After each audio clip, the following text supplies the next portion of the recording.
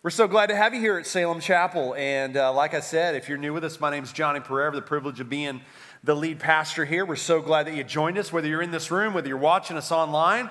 Welcome. We have been in this series. I'll ask you to turn your Bibles to 1 Peter 5. That's where we're going to be this morning. We're going to look at verses 1 through 5. We have been in this series entitled Different.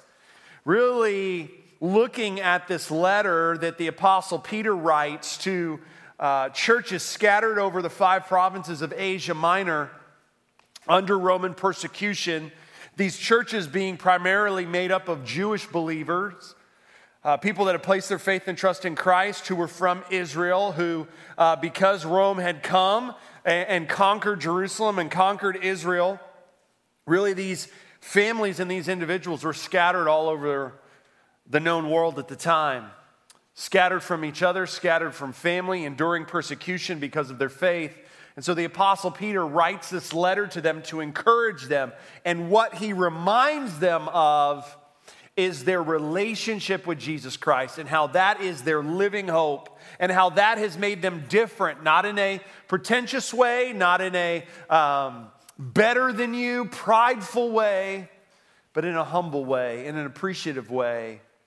In a way that gives them the encouragement that they need to continue to serve the Lord faithfully, knowing that they also have a hope of a future with the Lord forever in heaven one day.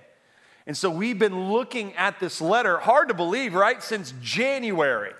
It's crazy how fast this year has already gone. But we've been looking at how do I live differently in this world that is not my final home if I'm a follower of Jesus Christ? How do I live faithfully in this world that is not my heaven? Not that amazing things don't happen, but in a world that also means that I'm because I live in a sinful world, going to experience pain, going to experience difficult circumstances, going to experience all the many things that, unfortunately, life throws at us, and how do I live faithfully in the midst of that? And so this morning, we're going to come to 5 verses that, for all intents and purposes, if you've been following along in our reading plan that you can access on our website, salemchapel.org, you would have already read this passage of Scripture because we have you read a week ahead if you're following along with that. And you would come to this passage of Scripture and you'd be like, okay, this seems to be something not for me, but honestly, Johnny, more for you or more for our elders. Because in these verses, Peter is going to lay out what is expected of church leaders in the church. And so if you've drawn that conclusion, I would say, yes, you are right. But if you're thinking it's not for you, I would say you're wrong. So is it for me? Absolutely. Is it for you? Absolutely. And so what we're going to look at today really is Peter laying before the elders who oversee these churches in Asia Minor, full of hurting people, full of people who have been persecuted for their faith. The elders not being exempt from that. But what is expected of church leaders, not just how to lead in the times when everything seems to be clicking, when everything seems to be growing, when all the money seems to be, man, you're hitting budget, like all of those things. Like it's easier for leaders to lead, and honestly, for some of their deficiencies to be covered through what we deem as success. But what does it look like to lead in a church when things are hard, when things are difficult? What does it look like for you to follow Jesus and to be connected to a local church when things are difficult? You didn't need to come to Salem Chapel today to be reminded of how difficult 2020 has been. I think that's one of the unique things about this last year is that no one was exempt from 2020 intersecting their life, not in a, hey, I'm glad you're here, but in a way that honestly you're like, man, we've had to navigate through some things that were difficult. We are having to navigate through some things that are very difficult, that are testing us. How many of you ever heard of the tea bag principle? Raise your hand. Okay, not many of you. Let me ask it this way. How many of you enjoy drinking tea, like hot tea specifically? Okay, not a really thing for me, but obviously a lot of people for you. So think about it. When you take hot tea, especially, if you take, really it doesn't matter, but if you take hot tea, let's use hot tea as an example, and you boil that water, and then what do? You drop a tea bag inside of that cup of hot water, and what happens? What's inside the tea bag, because it's heated up, what happens? Comes out. That is true of you. That when the temperature gauge is turned up in your life, what is inside comes out. It's true. So for some of us, maybe we can even look at this last year and say, okay, some of us have had the temperature turned up higher than others, but nonetheless, all of us have had the temperature gauge, if we're going to use that analogy, turn up. And what we are faced with, if we are being introspective at all, in our relationships, if you're married this morning, if you're married in your home with your kids, if you have kids, if you're in a dating relationship, if you're in any interpersonal relationship whatsoever, at work, whatever it is as that temperature gauge has been turned up, all of a sudden now what's inside your head, the words that you've been keeping in your mouth deep down, whatever you've driven down and packed down, what has happened? It has bubbled to the surface. Why? Because of the teabag principle. And so we're going to look at today, even though none of us, as far as I know, those watching or in this room have ever had to be faced with the decision, am I going to deny Christ and live? Or am I going to say, no, I believe that Jesus Christ is my Lord and Savior, and that may cause me to die? I don't believe any of us have ever been faced with that, even though that's what they were faced with in the churches that Peter is writing to. Even though we haven't faced that type of persecution or that type of adversity, we have gone through different adversity today, and I wonder what it's revealed about us. As I look back in 2020 and having the responsibility to play a role in leading this church through something that I never thought I would ever have to lead through, it's revealed certain things about me. Certain things that I've needed to confess to the Lord. Certain things that where I was like, man, I thought I had that. I thought I had an answer to that, and not. The same is true of you. So when we look at this passage of Scripture this morning, what I want to encourage us is, as we look at it, is to really ask ourselves, how do we, and when I say we, I mean me as a church leader, our elders as church leaders, our life group leaders who lead our small group ministry, and also you who call this place your home as a church member, family member, or someone who is coming to this church, and this is where you go to church. How do we navigate through difficult circumstances, and really through circumstances that are amazing? How do we navigate through life as people who make up Salem Chapel? That's what I want our mindset to be as we look at this passage of Scripture. So here's the title of the message this morning: The Church is to be different. That's true of the universal church. What I mean by universal church, if you've placed your faith and trust in Jesus Christ today, you are a part of Christ's church universally. Doesn't matter if you go to First Baptist of whatever, or Salem Chapel, or any other church that stands on the gospel. We are all part of the church. But I want us to get specific this morning. We're going to talk about, because we're here, we're part of Salem Chapel. What does God expect of Salem Chapel? He expects us to be different. That the way that we operate should be different, not in a pretentious way, but in a way that says, man, I want what they have. I want to be part of that community, because that community has something that I'm looking for that I'm not experiencing. Church is to be different. So here's the idea that I want you to get, and then we're going to jump into this passage of Scripture. This morning, here's what I want us to get: that the church shows that it's different. Salem Chapel shows that it is different. How? By its humility toward one another. How we show, how we live with humility. Now, let's look at this passage of Scripture, and you'll see why I say that. Look at verse 1. Peter says this, "So I exhort the elders among you, as a fellow elder and a witness of the suffering of Christ, as well as a partaker in the glory that is going to be revealed." Now let's stop there. Even though I know the verses are on the screen, let's just take them off for a second so you're not tempted to read ahead. So the very first word of verse 1 is "so." Now remember what I've taught you if you didn't know this already. When you see "so" or you see "therefore" when you're reading something and you've just jumped into a passage of scripture, that ought to compel you to read above that because a conclusion is being made based on something that has been laid out already. So I know it's been a couple weeks and we haven't been in 1 Peter, so Mark taught on this passage of scripture in chapter 4, but I just want to draw your attention to verse 17.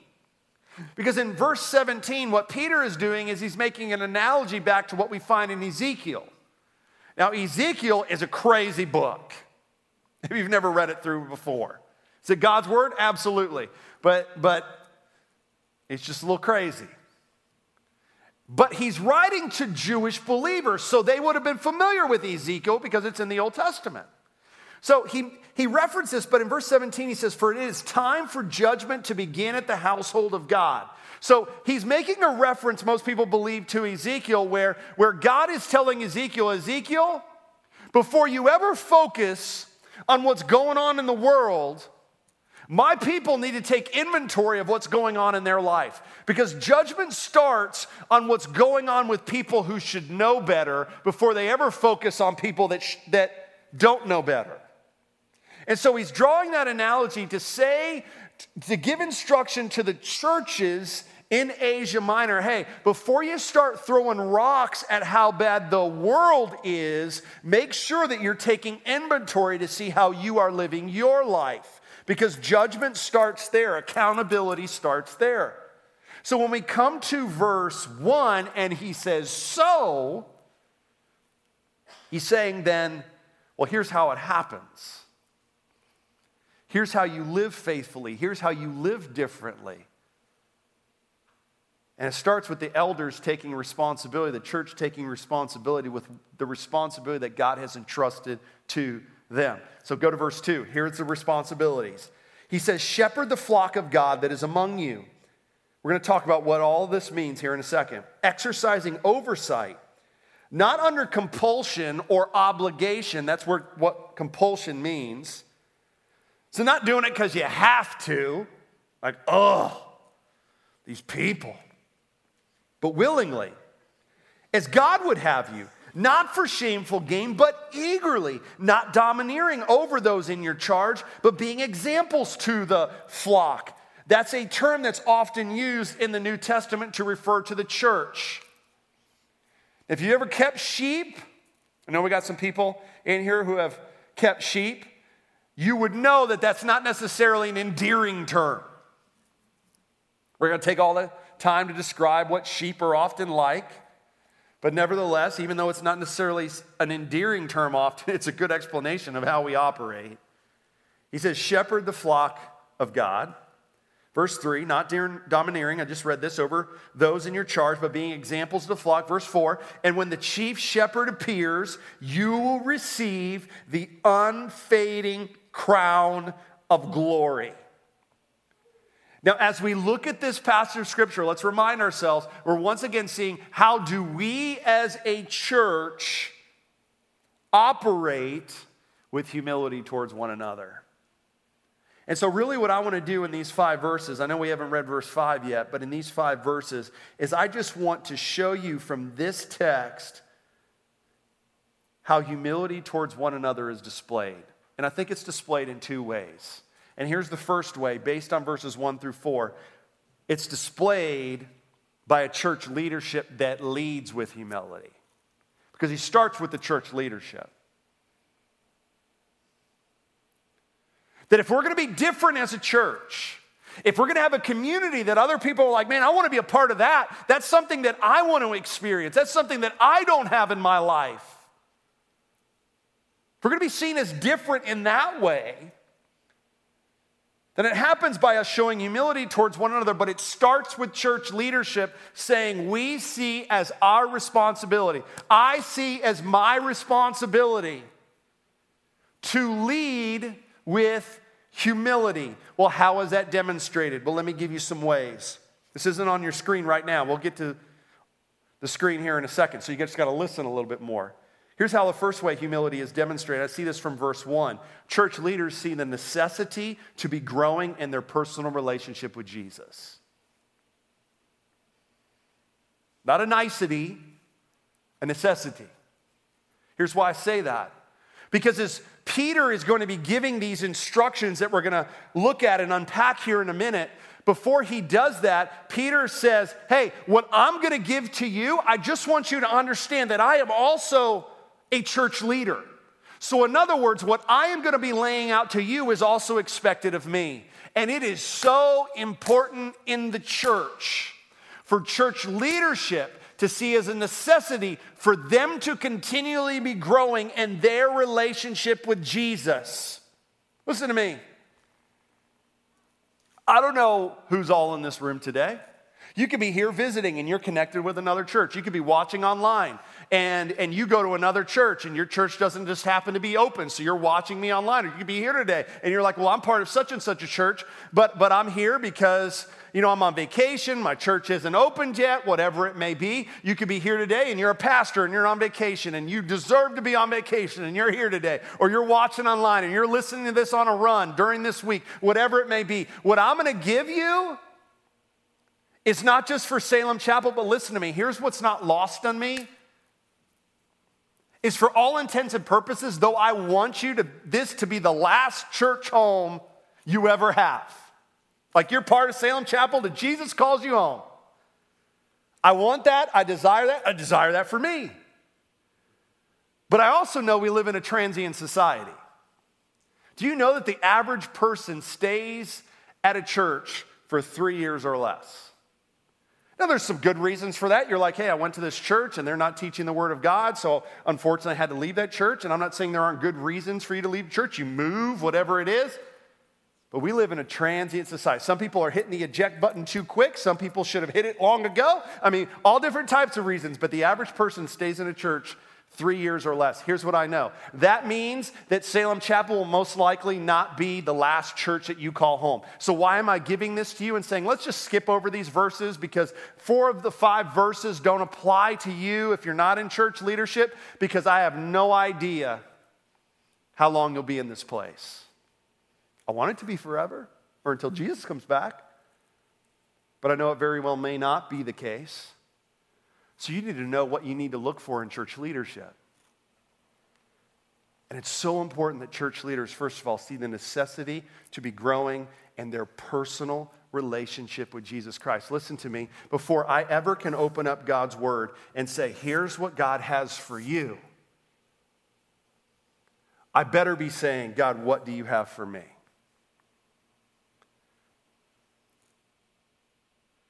See, I can't lead someone to where I'm not going or where I haven't been. We just put on the back of the auditorium what we want to be about as a church, to make and mobilize disciples in Winston-Salem and around the world. But I can't disciple someone to where I'm not currently going or where I haven't been. How many of you have ever played in any organized sport at all, or you were ever took music lessons or anything? Like, I think I covered the whole gamut. Like, how many of you raise your hand? Okay, the rest of you, I don't know what you've been doing in life, but I think I pretty much covered it. Like, I'm throwing karate in there, like anything that involves any activity. What makes someone qualified to be a coach? They ought to have some semblance of whatever they are coaching, some type of expertise. They're good at it. They have accolades. They have a resume that shows that they're competent in what they're doing. That's part of what makes a good coach. Why? Because you can't take someone to where you're not going or where you haven't been. And the same is true of church leadership.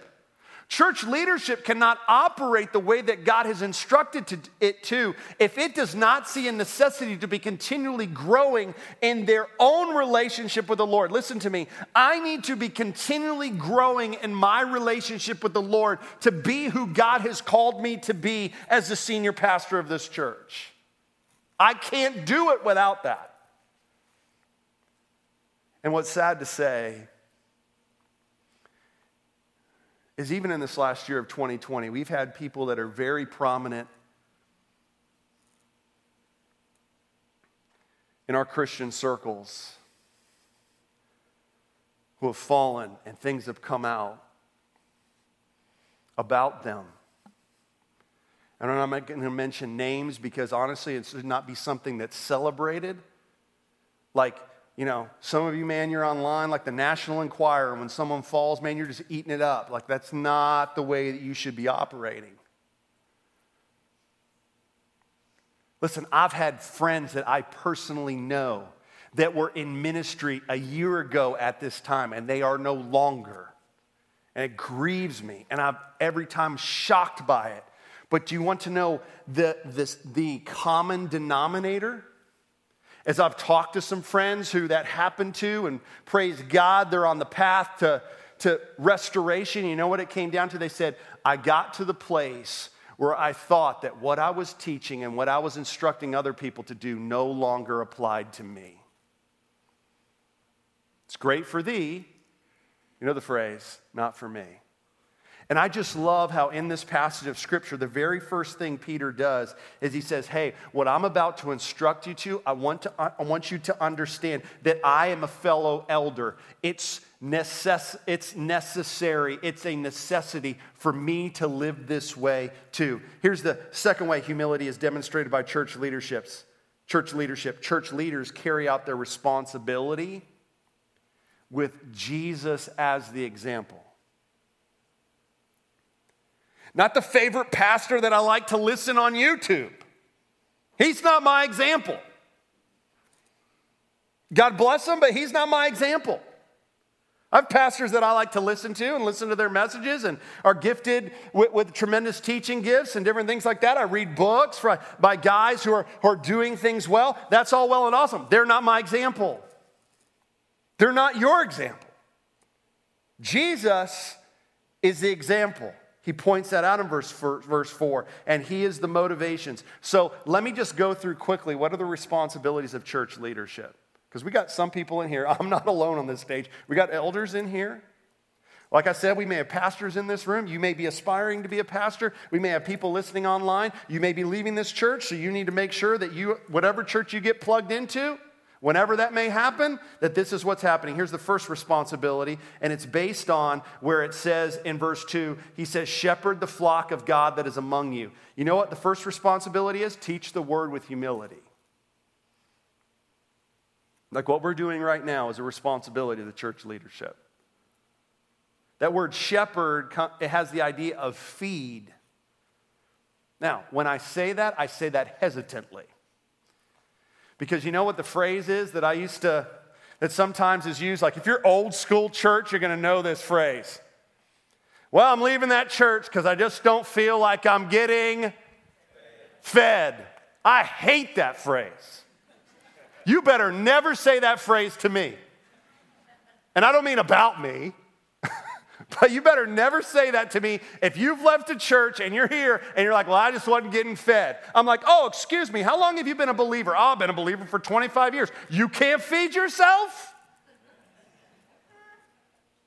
Like if I got a 25-year-old, my 25-year-old, not yet, but my daughter who'll be, when she's 25 or my son who's 25 and they say I can't feed myself, that's a problem. There's reasons why medically that isn't happening. So I don't mean that, well, I'm coming today, preacher, and you better brought your A game, because if you didn't bring your A game, I ain't eating all week. That's not what I mean. Every day you ought to be saying, God, what do you have for me? And at the same time, is it a responsibility of the church leadership to teach God's word faithfully? Absolutely. I am not minimizing that at all. But listen to me, this was said to me by a mentor. This isn't a Johnny Pereira statement. I wish it was. I wish I could say it was. But this stuck with me in my brain. He said to me, you know what the goal of preaching is? Now my mind goes to, don't bore people. Don't preach too long. Use some funny illustrations every once in a while. No. You know what the goal of preaching is? A high view of Scripture. That's the responsibility of church leadership. That when we gather together, and it's important, we're commanded to do it in Scripture in Hebrews 10, 24 and 25, and God's Word is open and God's Word is taught, you know what it ought to do? It ought to create a hunger in you to want to get in God's Word yourself. It's not the goal of preaching is not you walking out of here and saying, man, I got to send Johnny an email. That was amazing. It's not the goal.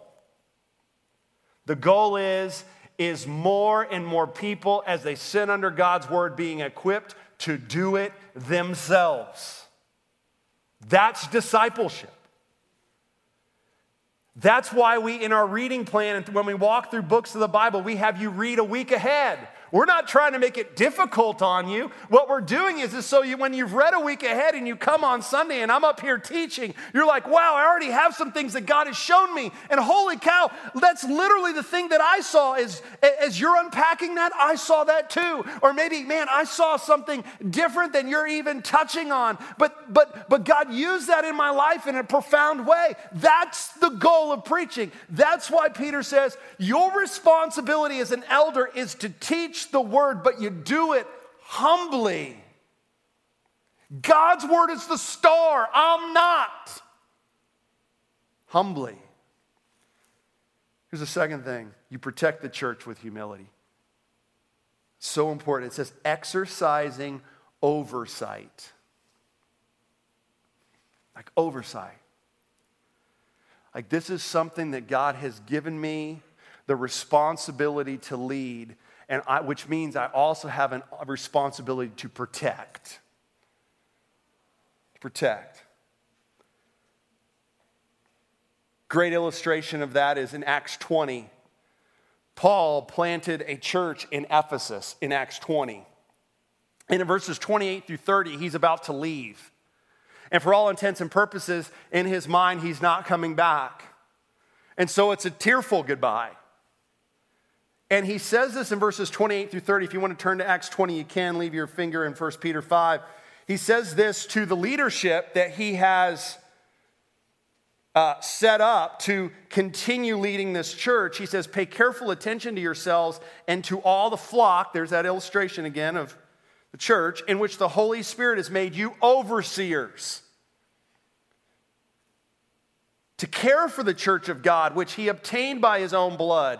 That phrase is just to emphasize the preciousness of the church universally, but also in our context, the preciousness. God looks at Salem Chapel as precious. He's purchased it with his blood. Why? Because those who make up the church have accepted Jesus' sacrifice for our sins. He says, I know that after my departure, speaking from Ephesus, fierce wolves will come in among you, not sparing the flock. And from among your own selves will arise men speaking twisted things to draw away the disciples after them. He's not talking about literal animals like wolves. He's using that as an analogy of people that will want to try to come into the church and literally cause you to believe that God's word is not true, that God's word is not best for you, that what you think trumps God's word. We can go on and on and on. Culture wants to do that. People may want to come in and to begin to spread things in the church and create followings that want to do that. And the responsibility of church leadership is to protect. Like shepherds, when wolves were coming to the sheep, they weren't like, oh, God bless you, wolf. Come on over, let me pet you, let me feed you. No. You know what they did? They killed the wolves. Like, you don't play around with that. We're protecting the sheep. It's a responsibility of church leadership. Not literally, obviously, to kill, but literally to say, hey, we need to be mindful of whoever is teaching God's word. Is it right? Is it true? Does it line up? That we're concerned that you aren't being led astray. It's a weighty thing. Listen to me, I don't look at my calendar, I don't pull out my phone or on my computer and say, let's see how many appointments I have this week to confront people of their sin. Oh, and you got 2? Seriously? Man, that's not going to be a good week. Like, nobody likes to sit down with someone and say, hey, unfortunately, I'm going to have to talk with this person in love, in humility, and just share with them how I'm concerned that I see them being led astray by something. What motivates that? Love. But it's not, I don't know a pastor who loves those conversations. I don't know an elder who loves those conversations. But why do they do it? They do it out of love, and they do it out of a calling because that's what God expects, because they ought to love Christ's church the way that he loves it. What's another one? Look at what it says. It keeps going. It says, not domineering over those in your charge, but being examples to the flock. Here's the third thing. Church leaders, lead by example with humility. This is a leadership principle that applies outside of the pastoral realm. But if you're leading people and you have to remind them that you're the leader, you're probably not leading well. Right? Hey, just remind everybody, hey, I'm your leader. That is the moment that you have already lost control. And what Peter is saying, no, you don't domineer. You don't need to remind them every moment of every second that you are the leader or you are one of the church leaders. That's not how you lead. How do you lead? You lead by example.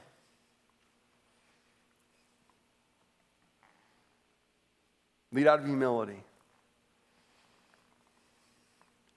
Because here's what I've found. Those are the people that I want to follow. Because they're not asking me to do something that they aren't striving to do themselves. And you can't lead by example without humility. It's impossible. But you can be domineering over people without humility all day long. And it's unfortunate that there are people who are followers of Jesus Christ that are disenchanted today by church because leaders have led this way. And if that's you and you're here this morning, can I just say I'm so thankful that you're here? Can I just empathize? I know the pain of what that is like. Can I say online, if you're watching today, that God sees that pain, but can I also encourage you? Don't abandon the church. As we just read in Acts 20, it's purchased by his own blood. Can it be jacked up? For sure. Because we're all jacked up. But don't abandon Christ's church.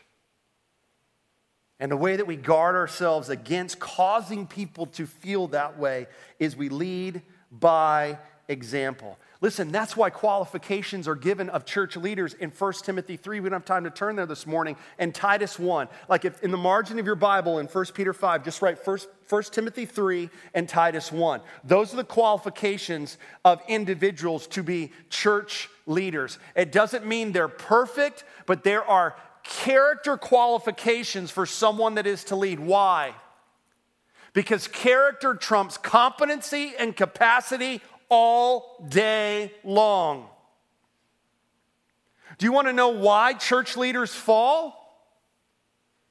It's because we get caught up into thinking that if I grow my capacity and I grow my competency, that's going to make me a better leader. And what we can easily fall into the trap of is in growing our competency and our capacity, we start believing that it's what I can do rather than what Christ can do in me. And I allow character to take a drop off of the importance in my mind, of the scale of importance in my mind. And eventually what will happen is I will become a statistic like everybody else. Why? Because I failed to value the most important thing, which is my character. And it's true of you as well. Leaders lead by example. Here's the last responsibility that I see of church leaders, and then we're going to move on to you. View church as a responsibility to steward with humility rather than something you possess. Because Peter says, when the chief shepherd appears. So he's been using this analogy of sheep, right, in the flock. Which means that these church leaders are to operate as shepherds. But then he says, when the chief shepherd appears. So because he calls him chief, Peter does, you know what he was reminding these elders? You're not the chief. I'm not the chief of Salem Chapel. I don't want to be. You may think I am. I'm not the chief. I am ultimately, even though I introduce myself, because you need to kind of know who I am. Like, hey, I'm Johnny. I'm privileged to be the senior pastor of Salem Chapel. Listen to me. I say that and also understanding Jesus is the senior pastor of this church. God could take my life today. I don't want that to happen, but he could. And this church is going to be okay. Why? Because Jesus was the senior pastor, is the senior pastor, and will be the senior pastor of this church and the entire church. Why? Because he's the chief shepherd. And it's very easy for church leaders to start thinking of the church as something that they possess, that they own, rather than something that is their assignment. Listen to me, I hope that God has me here the rest of my days.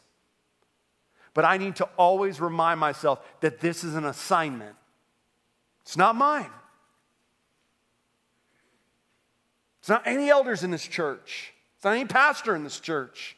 It's not any life group leaders. This is Christ's church.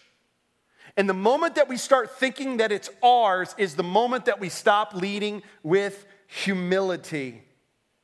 And how do we do all of this? Because remember, Jesus is my example, but he's also the motivation. Here's how I do it. And he mentioned this throughout these verses. I do it lovingly, not out of obligation, man. I do it lovingly. I do it because I love you. Church leaders do it because they love you. Our elders ought to do it because they love you. Your small group leader ought to want to lead that small group because they love you.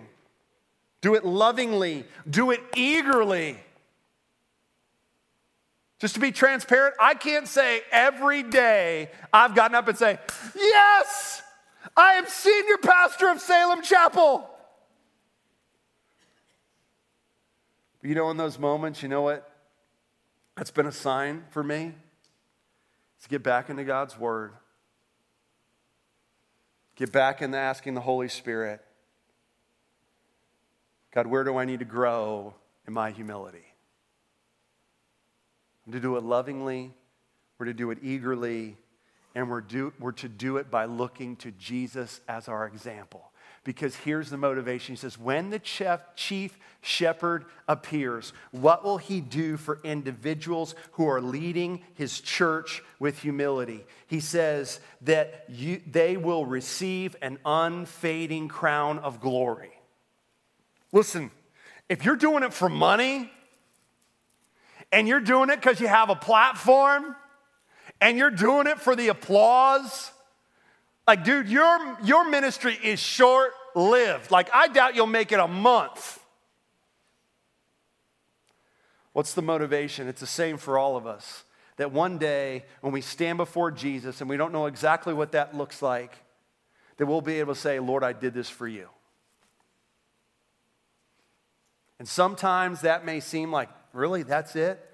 Oh, but friend, when you're there, you'll be so thankful you did. See, here's what Jesus did. He taught the Word of God. He was the Word of God. We see that all throughout the Gospels. He protected those under his care. We see that as he rebuked the Pharisees of their piousness. We see that when he drove the money changers out of the temple. He led his followers by setting an example. We see that in showing his disciples what it looked like to love others without prejudice, what it looked like to minister to the least of these, what it looked like to be a servant as he washed their feet in John 13, what it looked like to submit to the will of the Father as he prays in the garden with his disciples there. Man, Jesus led his followers by example, and Jesus' purpose was paramount. He was dead set on the joy that was set before him, as Hebrews 12:2 says. And he did it all with the mindset of humility. Philippians 2. So what's our responsibility as a congregation? Not just as church leaders, but as a congregation. And we'll be done this morning, and it's found in verse 5. Look at verse 5. He says, likewise, you who are younger, be subject to the elders. Place yourself under their care. Is that idea of subject. Clothe yourselves, all of you. You ought to underline that. That's why we said our main idea this morning is the church shows that it's different by its humility towards one another. All of you, leaders, followers of the church, all of you, put on this humility. Hopefully you change your clothes every day. So just like I change my clothes every day and I put it on and I put it on and I put on clothes every day, that's the idea. Humility is not a gift you have. It's not on any spiritual gifts test you take, I promise you. It's not like, you know what, I've arrived. And I'm a humble person now, and I want to tell you about it. Every day I got to put it on. It's a choice. Clothe yourselves, all of you, with humility towards one another, for God opposes the proud, but gives grace to the humble. Do you want to know why churches sometimes aren't moving forward and don't see momentum and don't see God working in and through them the way that they should? Because humility is not present. That's what the verse says. God opposes the proud. See, here's the second way we demonstrate humility. Not just a church leadership that leads with humility, but a church congregation that follows with humility. Let me read you Hebrews 13:17. The writer of Hebrews says this, obey your leaders and submit to them, for they are keeping watch over your souls. Remember, that's one of the responsibilities, to protect, as those who will have to give an account. Church leaders will give an account one day for how they have led his church. Now listen what he says. Let them do this with joy and not with groaning, for that would be of no advantage to you. Like if you've got a group of people that you are leading and all they want to do is complain, I think about Moses and the children of Israel. And all they want to do is complain, you are actually contributing to the problem because you are not making that leader who is called to lead you better. You're actually making it worse. So for no advantage to you. So how does a church congregation follow with humility? Well, I think it's important to look at the church a certain way. So you look at it one of two ways. This morning, you can look at the church, or you're watching online, you can look at the church from a consumeristic mentality, which means when you come, you're like, what can the church provide for me? Right? So you come in and you're like, well, I sure hope, I got my child in the car to agree to go to Salem Kids, and they have a certain teacher that they just seem to jive with. And so you go and you drop them off downstairs and you see that teacher isn't there and you're like, come on. And then you come upstairs and you come into the auditorium or before you get to the auditorium, you're like, man, when are they going to have coffee again?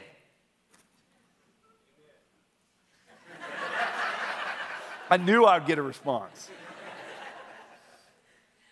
And then you get into the auditorium and you sit down and you're sitting there and you're dinking on your phone and then you're like, man, I really ain't into these worship songs. Like, that person's not playing today, or, oh man, they have the volume too low or too high, and man, they're not singing the songs that really are my favorite. When are they going to sing that song again?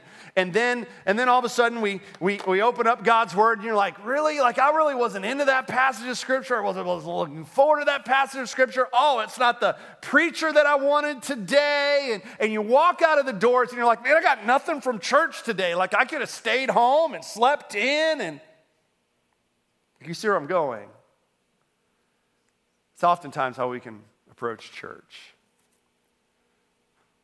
But can I encourage you, there's another way to approach church, not a consumeristic mentality, but with a contributor mentality. Like saying before I even get up and get in my car to go to church, man, we're going to church today. We're gathering with other people that love Jesus. Let me make sure that I'm preparing my heart for what I'm about to walk into. Listen, it ain't lost on me. The devil inhabits your kids on Sunday morning like a way he doesn't any other day of the week.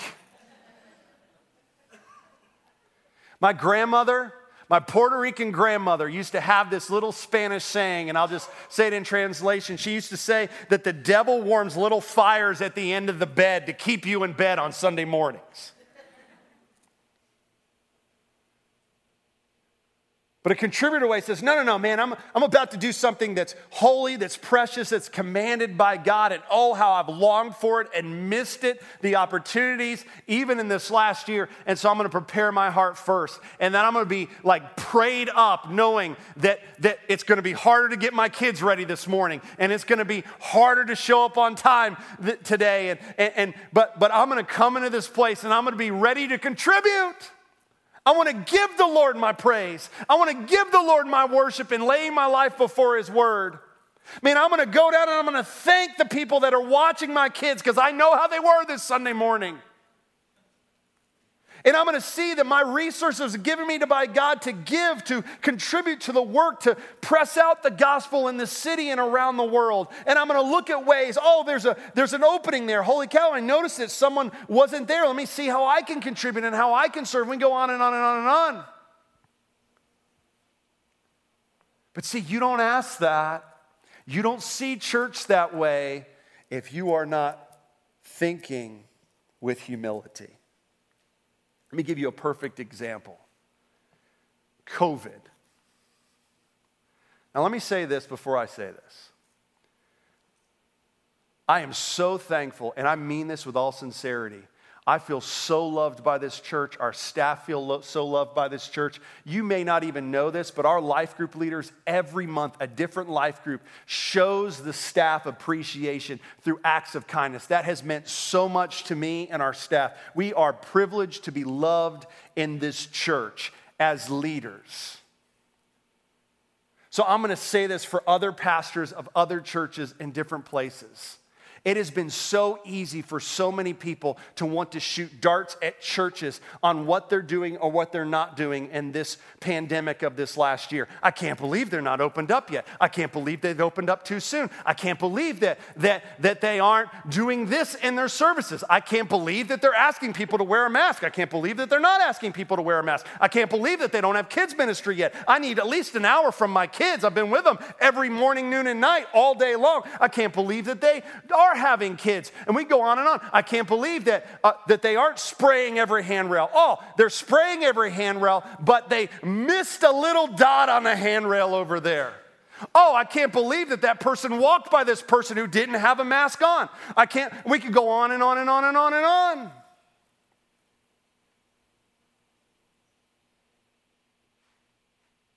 And state the obvious in saying, there was no book you could pick up, How to Lead Your Church Through a Pandemic. Now, there's going to be a bunch here in about 6 months. And I'm not writing one.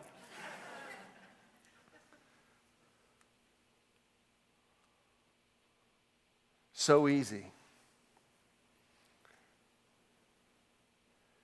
Instead of exercising humility and saying, man, I can't imagine what it must be like to have to lead a church through something like this.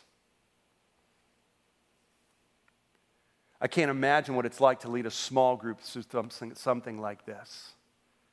And you have your life group leader, and they're like, okay, what's the group want to do? Okay, everyone feels comfortable with Zoom. Okay, we're going to do Zoom. I've never led a life group over Zoom. I've let alone never been on a meeting with Zoom. Now I got to lead a life group through Zoom. It was hard enough to lead a life group in person, but now I'm going to lead a life group through Zoom. And then everybody wants to do Zoom, and so then we're going to have our first night, and everybody's supposed to show on, and you have that time where you're sitting there as the host of that group. Everybody's done Zoom enough to know what I'm talking about now, and you're waiting for everybody to jump on, and all of a sudden there's crickets, and all of a sudden, boop, one person jumps on. You got 12 people in your group. One person, 2 people show up. The other 10 don't show up, but those other 10 said they wanted to do Zoom. And then they're like, okay, that didn't seem to work out. Okay, now we're comfortable with all the men meeting one week and the women meeting the other week. And then all of a sudden what happens? 3 or 4 people show up. Nobody else shows up. Don't return your texts. Don't return your phone calls. You know what begins to happen to the life group leader? They start to feel like they're a terrible leader.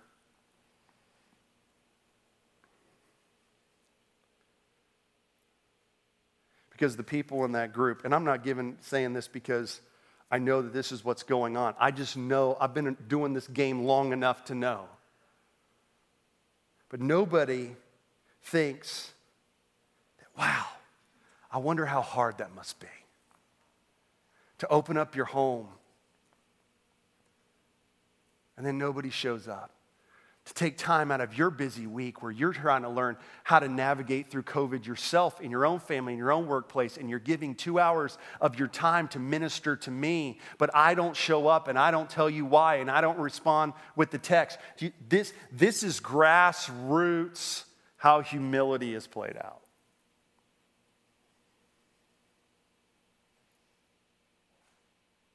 And that's happening in churches all over our country.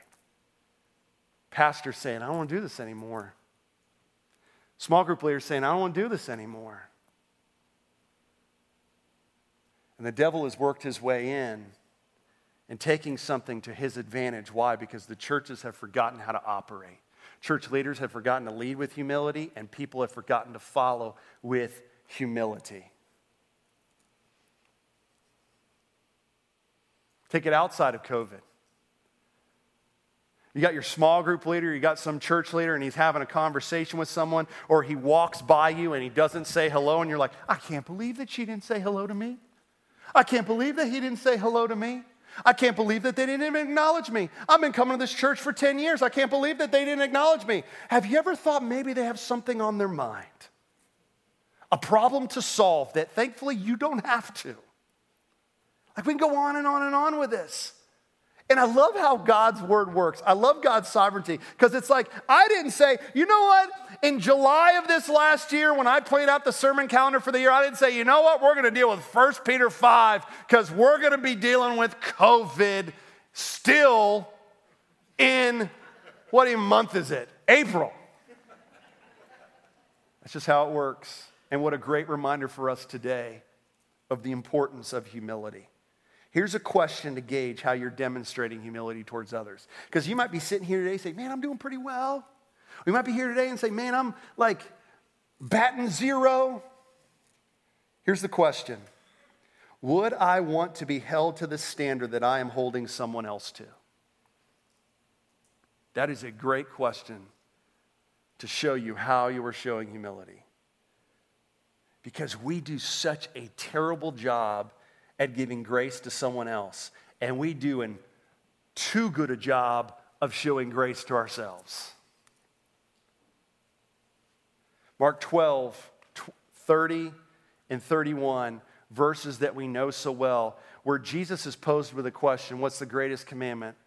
And he says, love the Lord your God with all your heart, with all your soul, with all your mind, and love your neighbor as yourself. And he says, there is no other commandment greater than these. What is Jesus doing? When I am loving God with everything that I am, because I can't love God with everything that I am without also loving him for his grace that he shows me every day. And when I'm doing that, what do? Then I'm able to love my neighbor as myself. I'm able to extend the same grace that God is showing me. How do I know I'm following with humility? If I'm showing the same grace, according to this passage, to the church leadership that God is showing to me. If we operate that way here at Salem Chapel, we're going to have to get more seats. We're going to have to start more churches. Because a church community that leads and follows with humility, man, that is a community that people want to be a part of. I pray that for you. I pray that for me. May we lead lives this week with humility. God, we're here today. We thank you for your word. We thank you for how timely it always is. Hebrews 4:12 says it is a sword that pierces exactly where it needs to touch. God, I thank you for what you are doing in this church. I thank you for the culture of care and humility that you are building in this church. I thank you for the opportunity to lead this church with other faithful men and women. But God, may we guard what you are building in this place.